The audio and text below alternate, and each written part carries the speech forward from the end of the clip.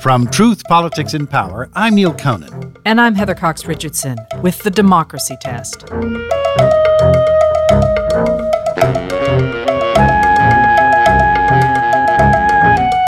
Checks and balances. The Constitution pits the three branches of government against each other so that none can get too powerful. But commentator and professor of government E.J. Dionne says what we're seeing now is something different. Since Trump's election, is a Republican Party that has largely decided that the Congress, rather than being a check on the president, is choosing to support him. We'll also explore the erosion of the informal, unwritten rules that can lubricate the machinery of government and ask about lessons learned from the most famous moment when checks and balances did work in Watergate. It's The Democracy Test, right after this. From Truth, Politics, and Power, I'm Neil Conan. And I'm Heather Cox Richardson with The Democracy Test. One of the great innovations of the American Constitution is its system of checks and balances. Each branch of government can apply a brake on the others. In particular, Congress and the courts are supposed to check the power of the president. But the presidency has gathered more and more power over the last 70 years, and we now have a president who attacks Congress and the judiciary when it suits him, and mounts almost daily assaults on other institutions that can hold him to account. The media, and the career professionals in federal agencies like the FBI and the Justice Department. Later this hour, we'll hear about the erosion of the informal, unwritten rules that can lubricate the machinery of government. They're often called norms. And we'll look to the lessons of Watergate, where checks and balances worked. But we begin with the formal set of checks and balances written into the Constitution. E.J. Dionne is a well-known commentator and columnist for the Washington Post. He's also a senior fellow in governance at the Brookings Institution, a government professor at Georgetown, and a visiting professor at Harvard. His most recent book is One Nation Under Trump, which he wrote with Thomas Mann and Norm Ornstein. He joins us from Cambridge. E.J., we're looking at the workings of democracy in this series, and central to that are checks and balances in the U.S. government. I think you've described it as the genius of the constitutional system.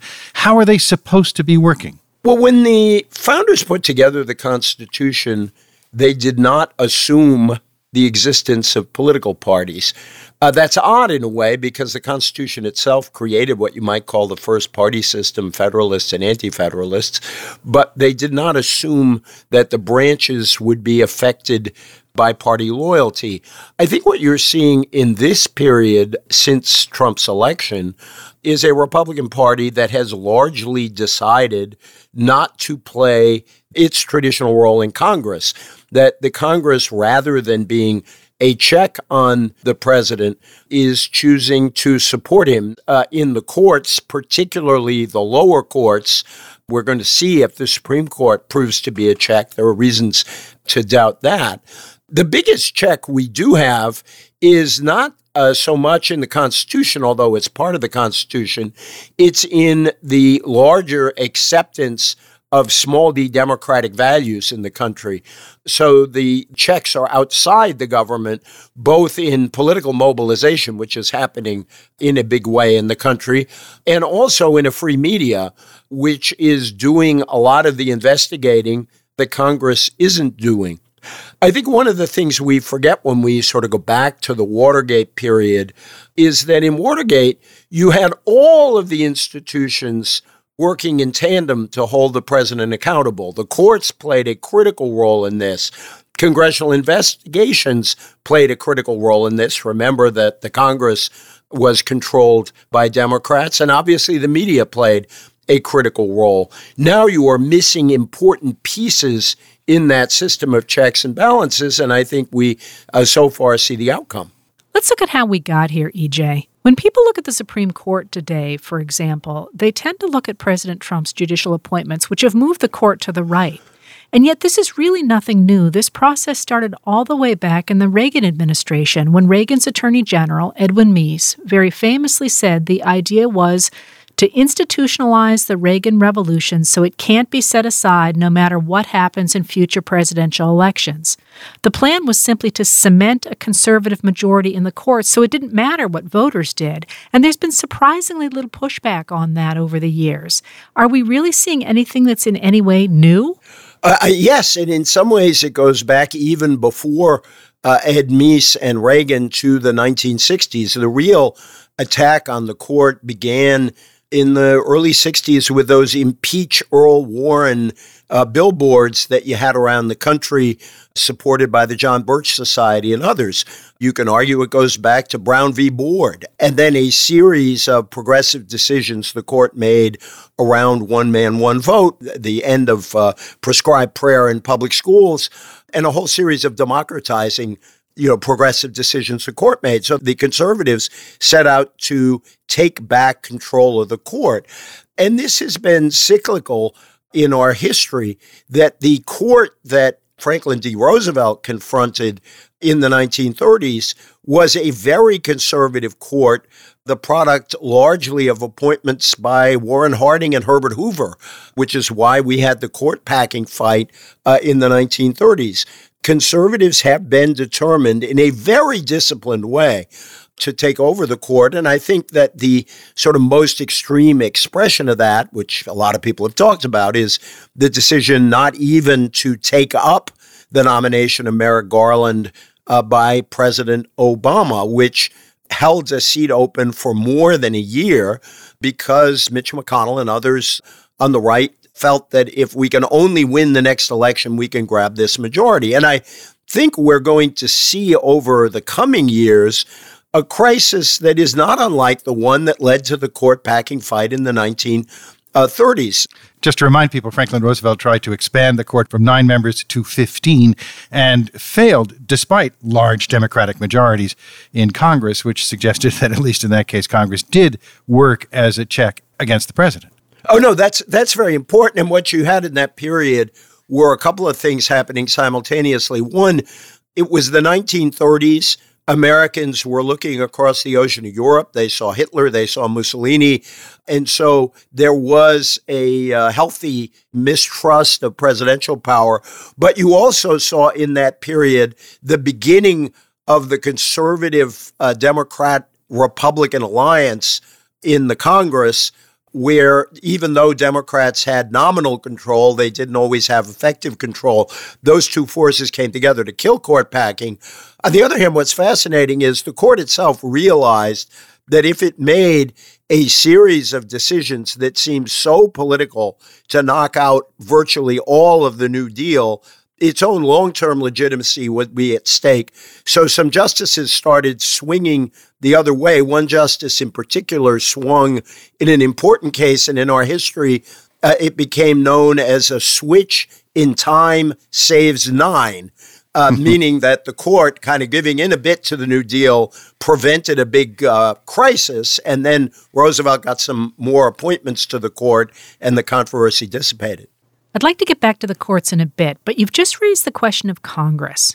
How did Congress get to the point where it seems to be we are right now, that it is unwilling to provide an effective check on President Trump? For the most part, Republicans in Congress have decided that, A, there is much to be gained from their point of view from a Trump presidency, beginning obviously with court appointments, moving on to the big tax cut, and then also all of the deregulatory measures that Trump is undertaking that Republicans in Congress have long supported. So for policy reasons, they are reluctant to undermine or go after or hold accountable President Trump. On the other side, there is the makeup of the Republican Party that over the last 30 or 40 years, the Republican Party has become a much more monolithically conservative party. And since the rise of President Trump, they've also become a much more monolithically Trumpian party. If you look at his ongoing approval rating among Republicans, this not only reflects his broad popularity among Republicans, but the people choosing to stay in the party are more pro-Trump, and some of the people who might oppose him are leaving the party. What this means is a lot of members of Congress look not to a general election where they might lose, but to a primary where they might lose to a pro-Trump candidate if they stand up to him. Mark Sanford, the congressman from South Carolina, very, very conservative, lost a primary because he was seen as anti-Trump. A lot of Republicans have taken a lesson from that. And I think, for example, another South Carolinian who was very close to Mark Sanford, Lindsey Graham, who began as a sharp critic of Donald Trump, has moved into being one of his strongest supporters. A lot of people in South Carolina and out have said Lindsey Graham understood where the balance of power lay in the party, and he decided that he wanted to survive. And survival right now in the Republican Party means supporting President Trump.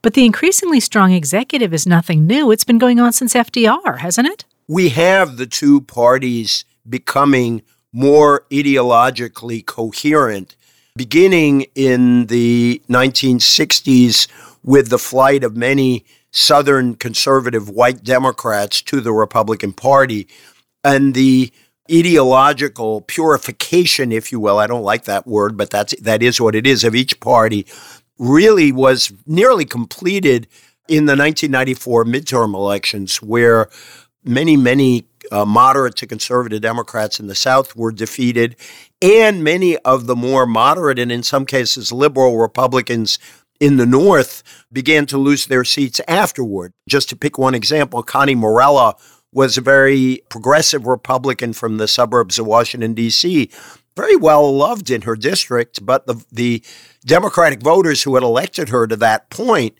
said, we don't want to support this Republican majority anymore.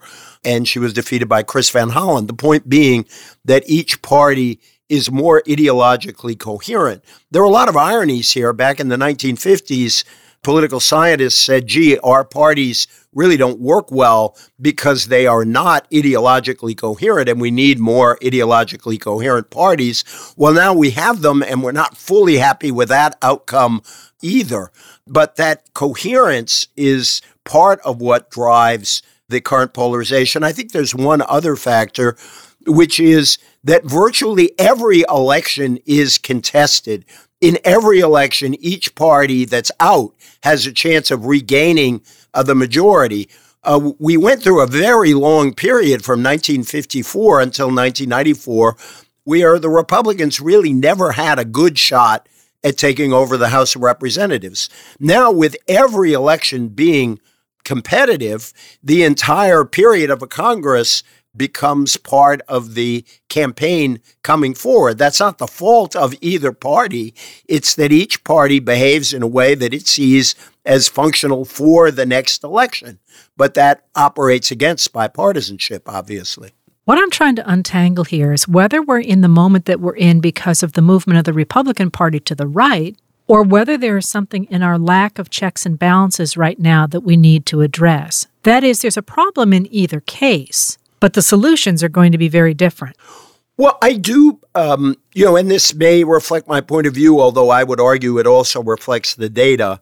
I wrote a book called Why the Right Went Wrong, because I felt that the Republican Party really had moved much farther to the right than the Democrats had moved left, and that this was creating a problem in the political system. And we could talk at great length about asymmetric polarization. I just think that's a reality in the system, which means that I would like to see a revival of more moderate brands of republicanism. And I see some small hope for that, by the way, in the movement of anti-Trump conservatives. It's going to be very interesting to see where today's anti-Trump conservatives end up 5 or 10 years from now. I see them in a funny way as comparable to the neoconservatives of the 1960s who were disillusioned liberals who moved right.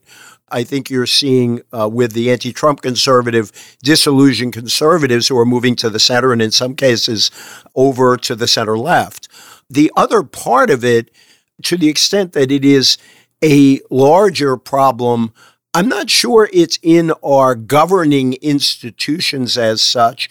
It may be in part in the media, in a media system where there is less of a common narrative that people broadly share and then argue within it. Now there are not only sort of narratives, but facts themselves that are contested across political lines. And, there is some evidence that search algorithms push us into our own little camps. Now, that can be exaggerated, but I do think that the nature of our conversation now is different. And I don't want to romanticize the past, you can argue that online media have opened up the political system to all kinds of points of view, and that in the old system, there might have been too much elite control. I can see that argument. But I think the lack of any kind of common agreement on a set of facts makes political argument much more difficult. Because if at least you agree on facts, you can argue about what to do about them. If you don't agree on facts anymore, then there's almost no way to carry on a coherent argument. And I worry that that's the direction we're going in. EJ, it seems to me you're describing a system where certainly the Republican Party and increasingly both parties are interested more in partisan advantage and ideological purity, as you describe it. How do we get back to a system where there are, at least in crises, more interested in the national interest? You know, there's one interesting case, and it's a very controversial one, where partisanship did disappear for a moment of crisis, and that was the bank bailout back in 2008. And the irony there is the bank bailout was called for by President Bush, a Republican. The bulk of the votes for the bailout came from Democrats in Congress. They didn't much like it either, but there was a feeling that in the middle of this crisis, when the entire economy could collapse, if this didn't happen, no matter what injustices might be involved in the bank bailout, the damage to everyone would have been worse. So we at least have some occasions when we come together. We also came together in a remarkable way, obviously, after 9/11, when President Bush's approval rating rose to the 80s or 90s. Some argued that that strong consensus actually became a problem because we inadequately debated the Iraq War afterward. I would note that in both of those cases, it was largely Democrats who went over to the other side and said, all right, we're going to support Bush even though we didn't like this. And after 9/11, there was a decision made that we wanted to unite behind our president, whom many Democrats disagreed with. I'd like to think there would be circumstances like that when Republicans would do that for a Democratic president. I just haven't seen that in recent years. I'd like to believe that it's true. The one clear example on the other side is when Syria crossed President Obama's red line the beginning of his second term in using chemical weapons. It is true that John Boehner, the speaker, and Eric Cantor, the number 2 Republican, supported President Obama, but there was so much opposition in the Republican Party and as well as the Democratic Party that there was no agreement reached. So we have at least seen some occasions when a national threat brought people together. I hope we will see a clear example of that on the Republican side someday. In this period, those have been very hard to find, I am very sorry to say. We've talked about the checks and balances of the different branches of government on themselves, but EJ, you in the past have talked about the fourth and most important check on the political system, and that's the check of the voters. You've talked a lot about the role of voters in making sure that they have control over their government, and you have some interesting ideas about how we can make that happen. Right. Well, I am for an idea that's going to take a long time, if ever, to take hold, which is what I call universal voting and what is in Australia called compulsory attendance at the polls, where I think that there should be an obligation on all of us to vote. How it works in Australia is people pay a very small fine if they don't vote. It's not onerous, but it's a declaration that this is a civic duty no less than serving on a jury is a civic duty. One of the reasons I like this idea is that it suddenly changes the obligations of state and local governments. They would have to stop making it more difficult to vote and begin to make it easier for people to do their civic duties. So that's one thought I have. A second thought I have is, and a lot of other people have obviously, is some kind of single transferable vote system where one of the problems in our system is if in a given election you are inclined to vote for a third-party candidate, the very likely outcome of that vote, or one very likely outcome of that vote, is you help elect the candidate you least like among the two-party candidates. It discourages third-party voting, obviously, but it also can create non-majoritarian outcomes. With the transferable vote, you put a number 1 next to your first choice, which might be a third-party candidate, but then you can put a number 2 next to, say, to the candidate from one or the other parties that is closest to your view. that guarantees that the winner, in some sense, reflects a majority view, but it also creates some give in the political system. I am not anti-party myself. I don't see how you organize a democratic system without parties. And I think we're barking up the wrong tree if we say all our problems are caused by political parties, if only they would go away. If this party system went away, it would be replaced by another party system, because people come together with people who are more or less their allies to try to influence government. That's democracy. But there are moments when the system needs some lubrication, some adjustments, and two of the ideas that I am sympathetic to, the transferable vote and universal voting, I think could strengthen our small d democratic system. That idea of universal suffrage, the idea that the government must guarantee that everybody votes, as opposed to members of different political parties trying to make sure that their opponents don't vote, seems to me to be a really interesting and very effective way to make sure that that final check and balance on the government, that of voters, actually works. Right. And one of the reasons I think universal voting might gain some support over time, although I know it's a long shot, is that it does two things, one amenable to progressives and one amenable to more middle-of-the-road people. On the one hand, it would increase the turnout of young people, of lower-income people, who are often the folks most kept away by various measures to make it harder to vote. On the other hand, it would also make our system somewhat less ideological, because many of the voters who stay away from elections are people with less hardened ideological views. And so the combination of those two could be, I think, salutary to the political debate. I mean, I am unapologetically a person of the center left. I'm very clear about my own views, but I actually think it would be useful for both sides to have to make a case to voters who don't necessarily share their particular ideology. That has been the effect down in Australia, where the system has worked very well. And I like to say we got the secret ballot from Australia, so why don't we import this idea too? Thanks for being with us today, E.J. This has been a wonderful look at America's checks and balances and at why sometimes they don't work and at how we can maybe get back to a place where they work better than they seem to be working today. It's always a pleasure to talk with you. It's great to be with you. Thank you. E.J. Dionne, who teaches government at Harvard and Georgetown. He's also a senior fellow at the Brookings Institution and a columnist for the Washington Post. You can find out more about this program at our website, which is truthpoliticsandpower.org. While you're there, you can listen to all the shows in our archives, including previous episodes of The Democracy Test. That's truthpoliticsandpower.org. Coming up, the hidden heroes of Watergate. Stay with us. I'm Heather Cox Richardson. And I'm Neil Conan. It's The Democracy Test from Truth, Politics, and Power and APM, American Public Media. It's The Democracy Test. I'm Heather Cox Richardson. And I'm Neil Conan. The checks and balances built into our Constitution restrain the power of the president. Though they created a chief executive, the framers took care to make sure the president was not a king. Some of those restraints are written into law, but many others are not. For 150 years, for example, there was an informal agreement that no president would serve more than 2 terms. The precedent was established by George Washington and observed by every one of his successors until Franklin Delano Roosevelt.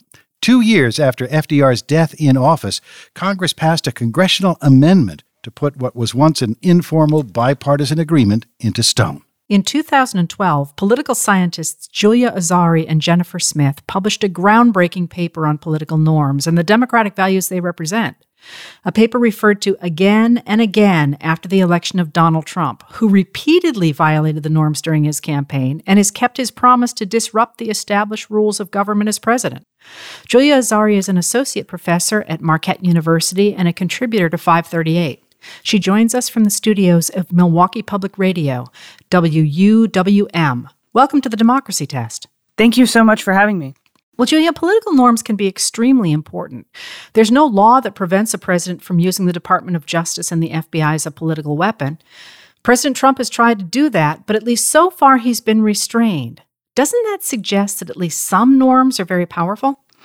Yeah, I think that that's right. But I think it's important to distinguish as I noted in a 538 piece I wrote last spring, there's norms, which are the practices and the informal sanctioning and shaming for violating accepted practices. And then the values behind them are actually what people are usually talking about when they're talking about norms in our contemporary context. Some norms are obviously more important than others. You say some speak to core democratic values, while others might be categorized as courtesies. Isn't it a good idea, though, to shake things up from time to time? I think it is a good idea to shake things up from time to time. And I've been writing about this, too, a little bit, about the kind of darker side of norms, along with a number of other political scientists and historians, that a lot of norms of civility, norms of bipartisanship, that these norms allowed things to get done, but also allowed segregation to persist, allowed slavery to persist, and have really been at the heart of a lot of racial injustice and injustice to women, various other marginalized groups. So I think it is good to shake things up in a way that upholds democratic values, and debating what those values are is kind of where we circle back to the question of what democracy is. You observe, for example, that the civil rights movement disrupted a lot of norms. Absolutely. That's a pretty central one. That's not how I would file that if I were kind of creating a master, filing cabinet of different events in American history. I wouldn't file it under disrupted norms, but certainly it was disrupting a kind of politeness, right? Disrupting the status quo. Well, and that's one of the arguments behind civility. When people say, well, you're being uncivil when you challenge a decision or you challenge some kind of something that Congress is doing or the president is doing. And one of your points is that civility is often a cover for misogyny or for racism, right? Yeah, absolutely. Or if not a cover for it, a way of excusing it, right? Or a way of getting out of having to have a difficult debate about it. And that's one of the things I think is really particularly complex about looking back, as we often do, on this period of kind of like the 40s and the 50s, and then up into the 60s, back when people just went and had a drink together, they had friendships across the aisle. Well, I mean, not to put too fine a point on it, but those friendships were all pretty much among white men. And there weren't a lot of people involved in those, in those smoke-filled rooms who didn't fit a certain profile. So yes, there's something to be said for finding commonality and for working with people instead of insulting them. But there is a certain level at which, you're doing that and being polite, and by keeping some of these issues off the table, not allowing important debates to be had that advance democracy for all Americans and for all people. Well, and that's a great way to put it, that those things are off the table. It's not necessarily even that they're avoiding them. They just don't even see that they're there necessarily, right? I think that's right. And I kind of came to this idea a little bit late, having come into political science, reading a lot of this mainstream thought. I was in graduate school during the George W. Bush years, and people were just, at least on my radar, kind of starting to talk about serious dysfunction in Congress. That's an old topic, right? But this sort of really polarized, hyper-polarized Congress became a big topic of scholarly conversation. And I bought into that for a while. And then I started thinking, as I was researching my book, in the 60s and 70s are this big turning point of polarization in my book and in a lot of books, and thinking, well, why did that happen? And you realize that happened because people started pushing the ERA. The Equal Rights Amendment for women, it happened because of civil rights. It happened because of voting rights. And there are other reasons. It happened because of cultural issues that came onto the national agenda. But it happened because all of these things ripped open social fabric in ways that I think needed to happen. Okay, so separation of powers is written into our Constitution, but what you're suggesting is that the norms are that you don't trip over those and try to put influence on the media, for example, or undue influence on a congressional leader? Yeah, absolutely. These are not new fights. This is the founding of the Republic. About as soon as that happened, people started having these fights. And, even as early, one example is James K. Polk and the Mexican War, right? He asked Congress for a declaration of war. There's nothing in the Constitution that says he can't do that. But then there is this pushback from Congress about encroaching on their powers.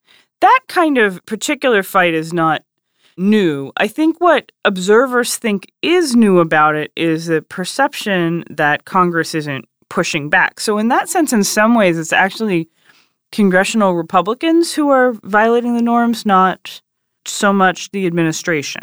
And I'm not necessarily saying I think that view is totally correct. I just think that's a strong strain of discourse that we've certainly seen in the last couple of weeks. The way I think about it, for sure, after studying Congress all these years. But let's go on to another category, just so we figure out what norms are. So your second category is political conflict. And that is the idea that the president or leaders are not supposed to threaten to put their opponents in jail, that some sort of opposition to the leadership is part of a democratic society, right?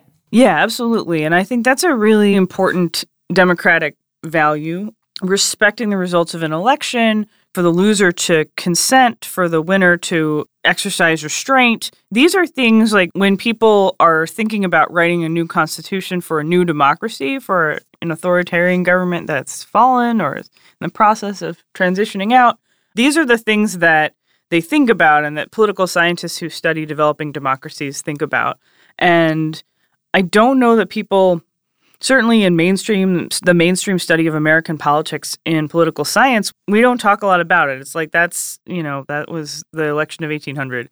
And since then, we've generally accepted that it's okay to be an opposition party. Yeah, and there again, there's a kind of striking example of this is that the election of 1864 happened, right? 44% of the country voted for Lincoln's opponent, for George McClellan. There are people that are concerned that that the formal election process will go away. I don't know what's going to happen. I got out of the prediction business in 2016. I think the formal election process is unlikely to go away, but the president routinely uses rhetoric that delegitimizes the other side. I mean, he's been doing this on Twitter all day. There is a lawsuit working its way through the courts based on the emoluments clause of the Constitution that the president can't accept gifts from foreign governments. But for the most part, these norms aren't laws, and if no laws are broken, what's the problem? One way to think about that is, okay, what is the problem? I would respond with a couple of things there. So first of all, I think that the idea that democracy will function without any informal practices or without any kind of value, halo cushioning the way that formal institutions work is not totally realistic. The recent book, How Democracies Die, by Steve Levitsky and Daniel Ziblatt, takes that into account and talks quite a bit about norms and kind of about conduct of people in power. I think they refer to norms as the guardrails of democracy. Yeah, exactly. The guardrails, which everyone who read my piece knows I'm very skeptical about guardrails in some ways, but I'm just saying this is a kind of mainstream way to think about that. And that's really kind of what Jenny and I were trying to get in our paper too, is that informal norms and informal rules exist to supplement where people couldn't agree on a formal rule. They exist alongside, they exist to coordinate complex systems of formal rules that aren't all compatible. So I think it's not realistic to say we're only ever going to be governed by the kind of letter of the law. There are always routine practices that encapsulate and carry values that people hold. Well, I want to go back to something Neil said, and that seems to me we ought to pick up and not leave hanging, and that's that isn't there a good reason that a president shouldn't be able to accept gifts from foreign governments, even if there are ways to wiggle around the actual emoluments clause of the Constitution? Yeah, I mean, I think that most people would agree with that. I admit that this is not an issue that I've pondered a lot as an ethicist. I think, my knee-jerk response is, of course, my knee-jerk response is that there need to be, national sovereignty is how we do things, and also that gifts are problematic for public officials. Those are values I'm familiar with and are at the top of my head. I think what you get to there is a really important point about a kind of technicality, right? We don't really want our presidents skating under technicalities about how they use their power. Yet, that's not that uncommon. Right? Presidents push at the boundaries of their power all the time. Courts make rulings that either limit that, often that doesn't, right? That suggests that the broad category of what executive power is encompasses all sorts of different practices. We saw a lot of that with George W. Bush and the War on Terror. It's not like that's new, but I think it is new as it concerns presidential conduct much of the time, that we don't think of that as being related to legal technicalities in that way. Well, and that goes back to what you were saying earlier about Congress sort of dropping the ball, pushing back on the president. The whole concept was the three branches of government would be very concerned about their own power, and so they would constantly push back against each other. So when any one of them gets weak or starts to work for the others, we're kind of in trouble. Right. I think that's right. And as we think about other instances where presidential conduct has been a problem, thinking about Bill Clinton, thinking about Richard Nixon, in both of those instances, there was divided government, and Congress pushed back in ways, for Clinton, it didn't end his presidency, but I think, in some ways he sort of got the message that there were people that didn't approve of how he had conducted himself. And obviously for Nixon, and ultimately ended his presidency. Whether that kind of check can occur under unified government, I think is still a little bit of an open question. By unified government, you mean when one party controls the White House and both branches of Congress? Correct. When one party controls all of it, which, may not be the situation for that much longer. So we shall see. I want to go to something else you've talked about, and that's that you've compared politics today to the political system we had in 1896. And you have a really interesting take on it. So why don't you tell us what you mean by that? Yeah, so that piece came out in July of 2016. And we wrote that piece thinking about the rise of populism, thinking about the concept of a new Gilded Age, and thinking about very close and very vocal party competition. Those were the things that we were really thinking about there in terms of parallels, just trying to flesh out the idea of, is there really anything that has happened before? One thing I would say about that piece as I kind of think back on it is we did a lot of the conceptualization of that paper in 2015 and early 2016. So I kind of cringe to think about how it does or doesn't apply after the election. Well, okay, so what I was going for there was that you argue in it that in the 1890s as well as in the present, you have parties that are very evenly matched at the ballot box. They appear to many voters to look pretty much the same, and they are incredibly vitriolic. And what you suggested about that period is that in the 1890s, is that was a precursor to an entirely different party system. And I'm wondering if you would say the same today in 2018, looking at where the parties are and those particular parallels. I've thought a lot about this and a lot about the possibilities for change in ways that are not, I don't know that they're totally reflected in that piece. And there are two things that I keep coming back to. One is that our current situation is a recipe for very stale and stagnant parties. It's very difficult for the parties to change.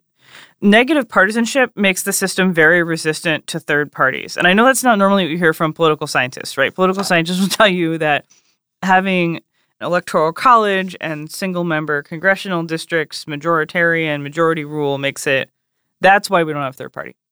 But third parties bubble up periodically in American history, and they take up 10%, 20% of the vote in a presidential election, and they kind of change the agenda, right? They don't win office, but they change the agenda and they channel new ideas. And that really, I think, strikingly hasn't really happened in the 21st century. And I think one reason for that is that negative partisanship makes people terrified to cross the aisle. It means that elites don't bolt their parties at the same rate that they used to start new ones. That may be good or bad in various ways, but I think it makes the party system very stagnant. And you don't see the same possibilities for change that you did through the 1890s and then the early part of the 20th century. You had different factions in both parties that were kind of pushing back against the established institutional structures, pushing back against the shape of the Gilded Age political economy, things like that. That's, kind of what I see in terms of the possibilities for change. The other thing I think is that in political science, we've maybe moved away from some of the theories that would explain how we get out of these periods of close competition and vitriol and stagnation. We used to call them realignments. We used to say, all right, a new majority formed around new issues, and there was this election in which that happened. Realignment theory has kind of fallen out of favor in political science, in part because when you do scrutinize those election patterns, a lot of those claims start to crumble. But we haven't replaced it with anything in terms of a big kind of idea about how we get out of those periods. So how you get from from 1896 to 1932, for example. We've referred several times in this conversation to your colleague, Jennifer Smith. She died this past August, much too young. We're sorry for your loss and ours. Thank you. Julia Azari, thank you for being with us. Julia Azari teaches political science at Marquette University, and thanks for being here. Thank you so much.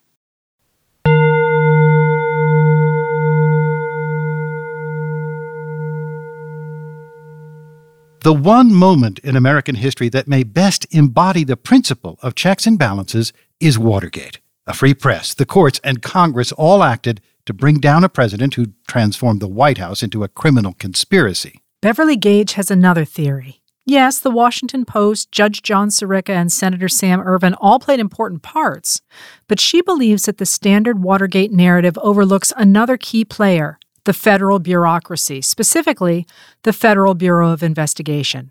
Beverly Gage teaches 20th century American political history at Yale, and she's the author of the new book, G-Man, J. Edgar Hoover in the American Century. She joins us from New Haven. Welcome to the Democracy Test. Thanks for having me. Well, Beverly, it's easy to think of J. Edgar Hoover and Richard Nixon as political allies, comrades in anti-communist fervor. But you argue that they were, in fact, in deep conflict. They were both at the same time. So they had, in fact, spent, by the time Nixon became president, spent a lifetime, or at least since the late 40s, in a pretty close friendship and political alliance that was built, as you say, around anti-communism and also around a kind of shared outlook about Washington. So they liked each other quite a lot. They conspired together about all sorts of things, including, Hoover really supported Nixon being elected in 1968, though he did it quietly. But once Nixon became president, they came into conflict pretty quickly. One of the things Nixon really wanted to do when he came to office was what he called politicize the bureaucracy. He felt that all sorts of federal civil servants were not nearly as responsive to the president as he would like them to be. They didn't serve his political purposes, and he really wanted to do that. Unfortunately, J. Edgar Hoover wanted no such thing, and he was a pretty powerful man at that point, and that brought them into some serious conflict. Well, Hoover himself died just before the Watergate break-in, right? He did. So Hoover died in May of 1972, and the Watergate break-in happened in June of 1972. Already before that, the FBI had had some pretty serious showdowns with the Nixon White House over some of the elements that ultimately led to Watergate. So, for instance, Nixon really wanted the FBI to be doing some of his political investigating of Daniel Ellsberg, for instance. Hoover thought that was a very dangerous thing for the FBI to be doing. He refused to do some of what Nixon wanted, and that's actually why Nixon created his famous unit known as the Plumbers. The plumbers to stop leaks, right? But even though Hoover was dead, the institution he created and had run for half a century remained behind. And you have focused on a man who spent 30 years steeped in the culture of Hoover's FBI, a man named Mark Felt, who most people know as Deep Throat, the man who was Bob Woodward's invaluable source in unraveling what had happened with Watergate. So why did a really kind of button-down G-man like Mark Felt turn on President Nixon?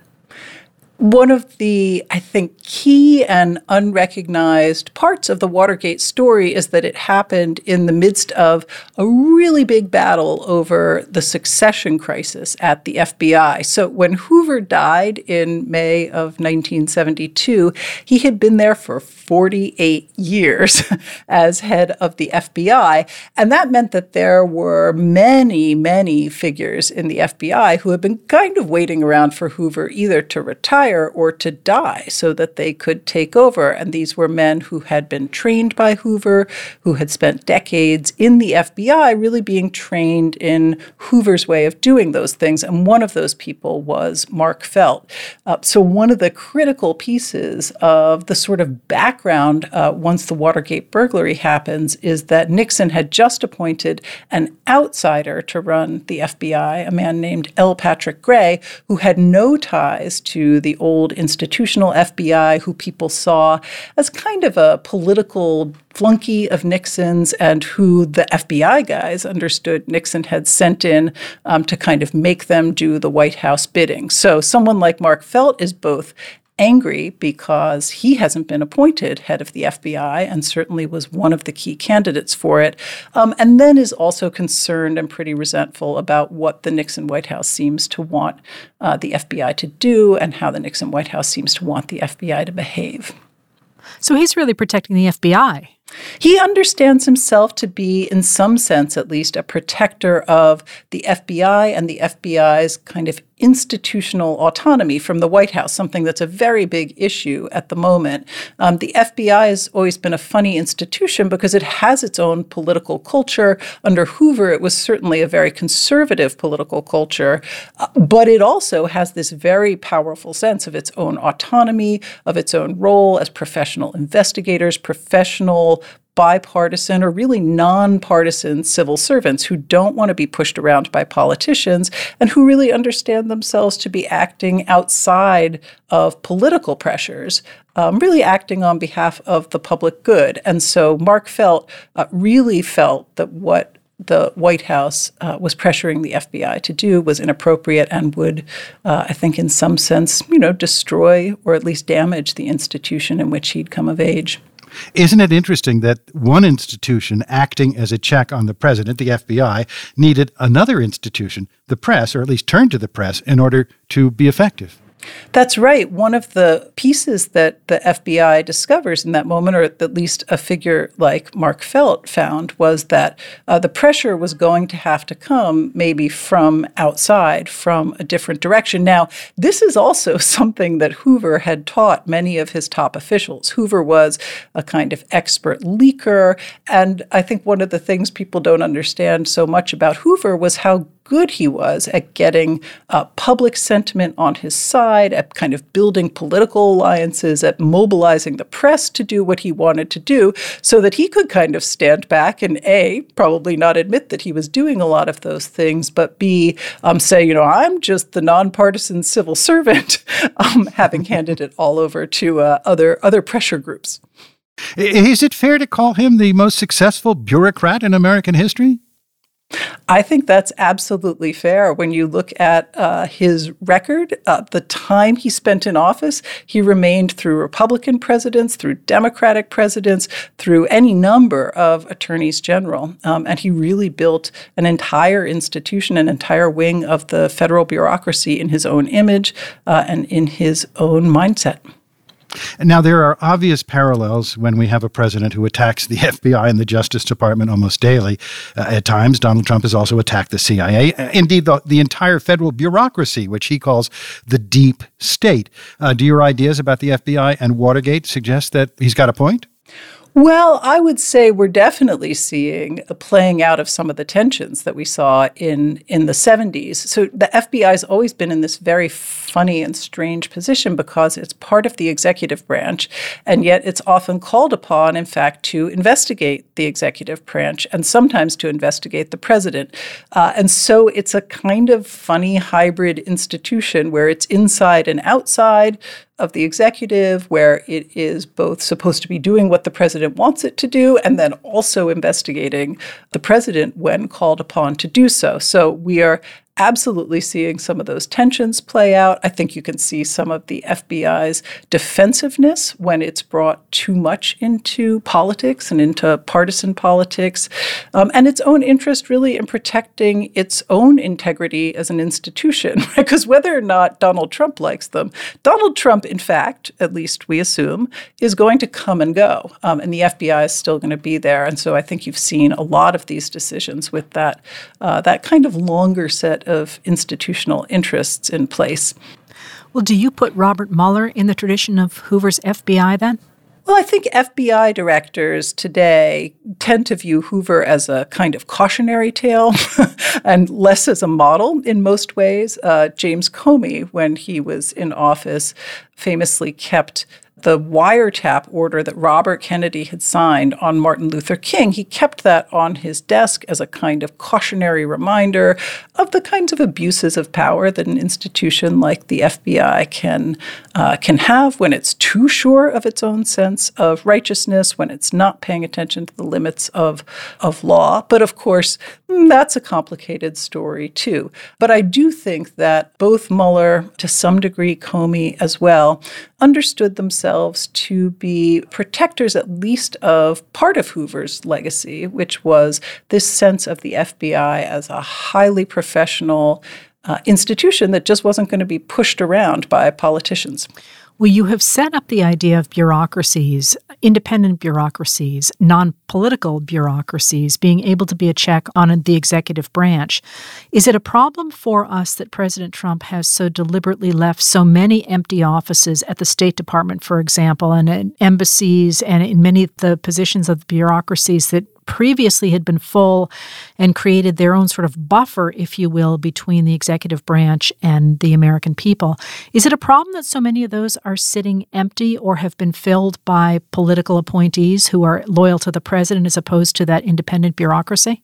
I think that's going to be one of the really long-term consequences of the Trump presidency, that these institutions, which probably in many cases could have used some shaking up. What was there before wasn't necessarily the perfect thing, but the fact that they have, as you say, been allowed to kind of lay fallow, positions are empty, but also that the role of experts, of diplomats, of professional intelligence officers, really the whole idea of kind of independent professional expertise within the government seems to be under pretty serious challenge at the moment.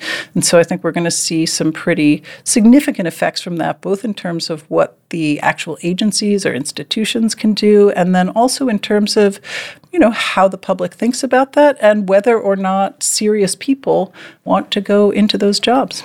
Thank you very much. Thanks a lot. Beverly Gage's book is G-Man, J. Edgar Hoover and the American Century. She's professor of history at Yale, where she teaches 20th century American political history. Next time, join us for our final episode. What we've learned about the resilience of democracy in general, and American democracy in particular, and the special problem when truth itself is challenged. That's next time on The Democracy Test. The executive producer of Truth, Politics, and Power is Sue Goodwin. Our managing producer is Arjun Hutchins, and our digital manager is Jan Andrews. Our music was written and performed by the Red Water Trio. Our donors include Jerry Azzaro, Susan Murphy-Jaffe, and Randy Schneider. They all use the donate button at our website, which is truthpoliticsandpower.org. If you visit, you can learn more about this program and listen to all the shows in our archive, including previous episodes of The Democracy Test. That's truthpoliticsandpower.org. I'm Heather Cox Richardson. And I'm Neil Cohn. The Democracy Test is produced by Kohala Mountain Radio and distributed by APM, American Public Media.